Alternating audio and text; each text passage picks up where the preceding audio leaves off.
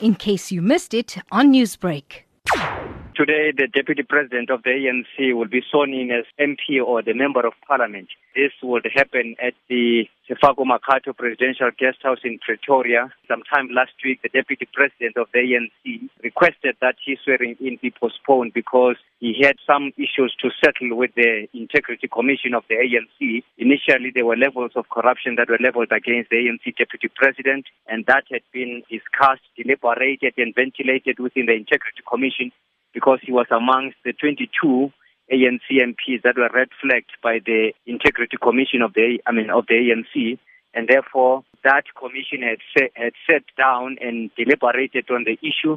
It seems so far that it is satisfied based on what the Public Protector said sometime last week, because you would recall the Public Protector, Advocate Busisiwe Mkhwebane, sometime last week exonerated the Deputy President of the ANC on allegations of corruption. Which is what I wanted to ask you in a more direct question, Ntebo, is that if he had the meeting with the Integrity Commission and if he's being sworn in today, one can only assume that he's been cleared of any allegations leveled against him.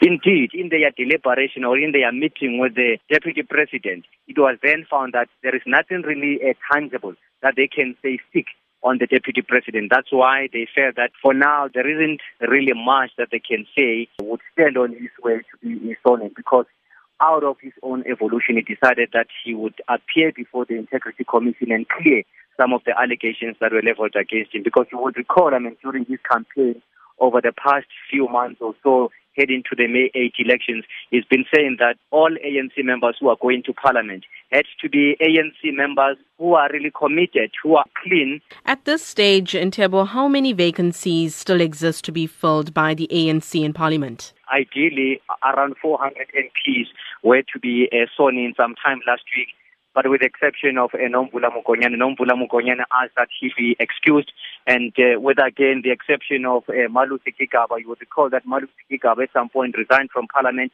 and he even asked that he be excused. And of course, Baleka Mbete, you would recall Baleka Mbete was to be sworn in. But once you are sworn in as a member of Parliament, then it clearly means that you would forfeit your benefits. You would recall Baleka Mbete was the Deputy President of the Republic, and at some point again, she was the Speaker of Parliament.